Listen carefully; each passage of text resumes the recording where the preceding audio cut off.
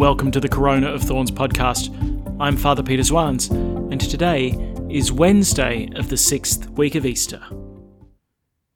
Let's pray. In the name of the Father, and of the Son, and of the Holy Spirit. Amen. The grace of our Lord Jesus Christ, the love of God, and the communion of the Holy Spirit be with you all. And with your spirit. To prepare ourselves, let us acknowledge our sins. I confess To Almighty God, and to you, my brothers and sisters, that I have greatly sinned, in my thoughts and in my words, in what I have done and in what I have failed to do, through my fault, through my most grievous fault. Therefore I ask Blessed Mary, ever Virgin, all the angels and saints, and you, my brothers and sisters, to pray for me to the Lord our God. May Almighty God have mercy on us, forgive us our sins, and bring us to everlasting life. Amen. Lord, have mercy. Lord, have mercy. Christ, have mercy. Christ, have mercy. Lord, have mercy. Lord, have mercy. Let us pray. Grant, we pray, O Lord, that as we celebrate in mystery the solemnities of your Son's resurrection, so too we may be worthy to rejoice at his coming with all the saints. Through our Lord Jesus Christ, your Son, who lives and reigns with you in the unity of the Holy Spirit, one God, for ever and ever. Amen. A reading from the Acts of the Apostles. Paul's escort took him as far as Athens and went back with instructions for Silas and Timothy to rejoin Paul as soon as they could. So Paul stood before the whole council of the Areopagus and made this speech. Men of Athens, I have seen for myself how extremely scrupulous you are in all religious matters, because I noticed, as I strolled round admiring your sacred monuments, that you had an altar inscribed to an unknown God. Well, the God whom I proclaim is in fact the one whom you already worship without knowing it. Since the God who made the world and everything in it is himself Lord of heaven and earth, he does not make his home in shrines made by human hands, nor is he dependent on anything that human hands can do for him. Since he can never be in need of anything, on the contrary, it is he who gives everything, including life and breath, to everyone. From one single stock, he not only created the whole human race so that they could occupy the entire earth, but he decreed how long each nation should flourish and what the boundaries of the territory should be. And he did this so that all nations might seek the deity and by feeling their way towards him, succeed in finding him. Yet in fact he is not far from any of us, since it is in him that we live and move and exist, as indeed some of your own writers have said, we are all his children. Since we are the children of God, we have no excuse for thinking that the deity looks like anything in gold, silver, or stone that has been carved and designed by a man.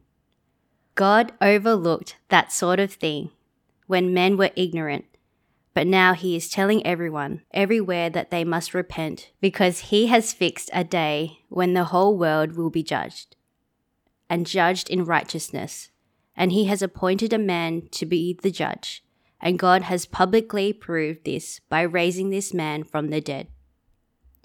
At this mention of rising from the dead, some of them burst out laughing. Others said, we would like to hear you talk about this again.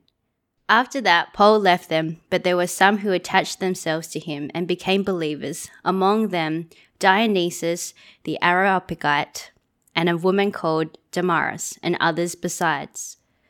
After this, Paul left Athens and went to Corinth. The word of the Lord. Thanks be to God. Heaven and earth are filled with your glory. Heaven and earth are filled with your glory. Praise the Lord from the heavens. Praise him in the heights. Praise him, all his angels. Praise him, all his host. Heaven and earth are filled with your glory. All earth's kings and peoples, earth's princes and rulers, young men and maidens, old men together with children. Heaven and earth are filled with your glory. Let them praise the name of the Lord, for he alone is exalted. The splendor of his name reaches beyond heaven and earth. Heaven and earth are filled with your glory. He exalts the strength of his people. He is the praise of all his saints, of the sons of Israel, of the people to whom he comes to close. Heaven and earth are filled with your glory. Alleluia, alleluia. The Father will send you the Holy Spirit, says the Lord, to be with you forever. Alleluia. The Lord be with you. And with your spirit. A reading from the Holy Gospel according to John. Glory to you, O Lord. Jesus said to his disciples, I have many things to say to you, but they would be too much for you now.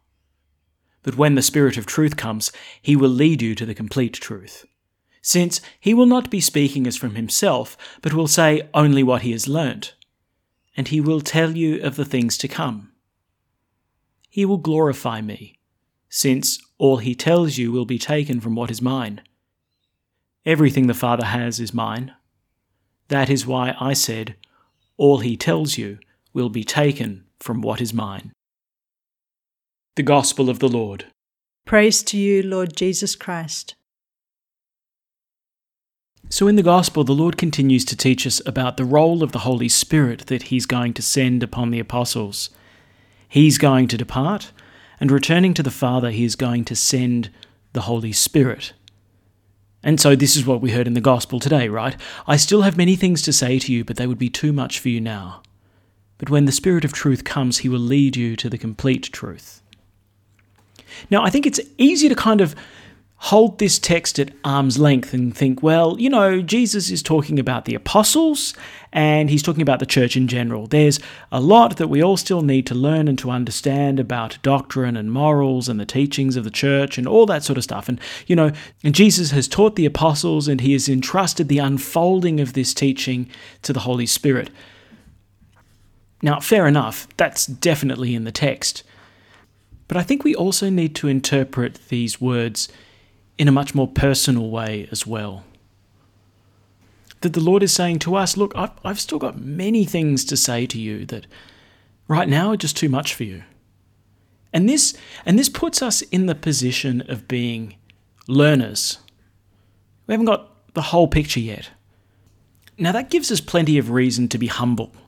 We mustn't approach Jesus as if we know everything. And it's funny, whenever we read the Gospels, and the disciples seem to think that they've got it all together, that's in fact the moment when they've most misunderstood what Jesus has said to them. And, you know, I think the same can be true for us as well, that we need to come to the Lord Jesus as ones who are ready to learn from the Master, because there's still so much he has to tell us. And so the Lord gives us the promise of the Advocate, of the Spirit of truth, who speaks from the same source from which Jesus speaks. You know, Christ has made it abundantly clear throughout the Gospel of John that when he speaks the word of the Father. He speaks what the Father has given him to say. And now, the Holy Spirit, which is coming upon the apostles, will speak from this same place, from this same source. He will glorify me, since all he tells you will be taken from what is mine. And so the Holy Spirit leads us to a deeper understanding of the words of Christ, which are the words of the Father. I still have many things to say to you, says Jesus, but they would be too much for you now. I suspect you don't have to be a Christian for terribly long before you have some personal experience of having received a spiritual insight that you discover has been present all along, but which you've only just now discovered. Often these kinds of truths are somewhat painful because it reveals something to us about our own weakness or the way we stand before others or before God. There's that rather startling moment when you discover that, in fact, a lot of your own piety and spiritual life is based on fear. Praying and behaving yourself so that you keep God happy so that he doesn't do something nasty to you. It's not uncommon to suddenly get the realization that our friendship with God is actually really just about us, about the kind of favours that God can do for us, or the kind of guarantee of security that He can give us.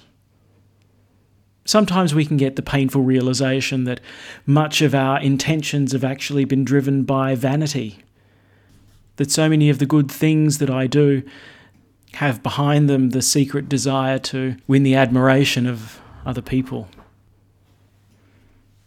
Doesn't it happen from time to time that you discover the very thing that you despise most in other people is the very thing that you suffer from yourself? That the splinter in the other person's eye bothers you precisely because you have a plank in your own.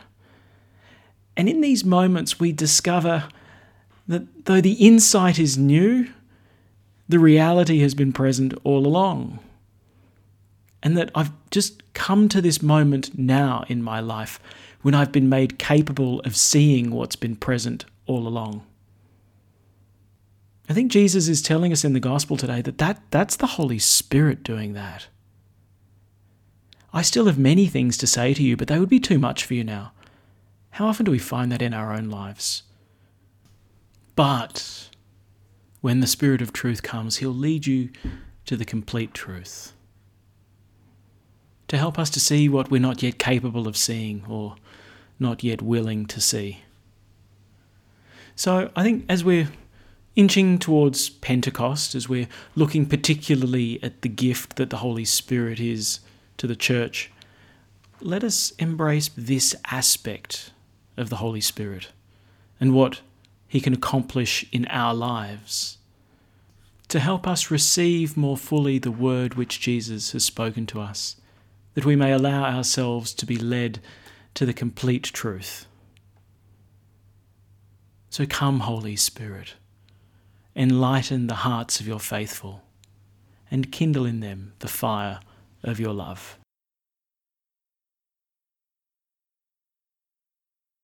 At the Saviour's command, and formed by divine teaching, we dare to say, Our Father, who art in heaven, hallowed be thy name. Thy kingdom come, thy will be done, on earth as it is in heaven. Give us this day our daily bread, and forgive us our trespasses, as we forgive those who trespass against us. And lead us not into temptation, but deliver us from evil. Deliver us, Lord, we pray, from every evil. Graciously grant peace in our days, that by the help of your mercy we may be always free from sin and safe from all distress, as we await the blessed hope and the coming of our Saviour, Jesus Christ. For the kingdom, the power, and the glory are yours, now and forever. Let us welcome Christ into our hearts with an act of spiritual communion. My Jesus, I believe that you are present in the most holy sacrament. I love you above all things, and I desire to receive you into my soul. Since I cannot, at this moment, receive you sacramentally, come at least spiritually into my heart. I embrace you as if you were already there, and unite myself wholly to you. Never permit me to be separated from you. Amen. The Lord be with you. And with your spirit. May Almighty God bless you, the Father, and the Son, and the Holy Spirit. Amen. Go in peace. Thanks be to God. And we finish by praying Pope Francis's prayer to Mary during the coronavirus pandemic. O Mary, you shine continuously on our journey as a sign of salvation and hope. We entrust ourselves to you, health of the sick. At the foot of the cross, you participated in Jesus' pain with steadfast faith. You, salvation of the Roman people, know what we need. We are certain that you will provide, so that as you did in Cana of Galilee, joy and feasting might return after this moment of trial. Help us, Mother of Divine Love, to conform ourselves to the Father's will and to do what Jesus tells us. He who took our sufferings upon himself and bore our sorrows to bring us through the cross to the joy of the resurrection. Amen. we seek refuge under your protection, O Holy Mother of God. Do not despise our pleas, we who are put to the test, and deliver us from every danger, O glorious and blessed Virgin. Amen. Thanks for praying with us, and may God bless you abundantly, so that this day may give glory to God the Father.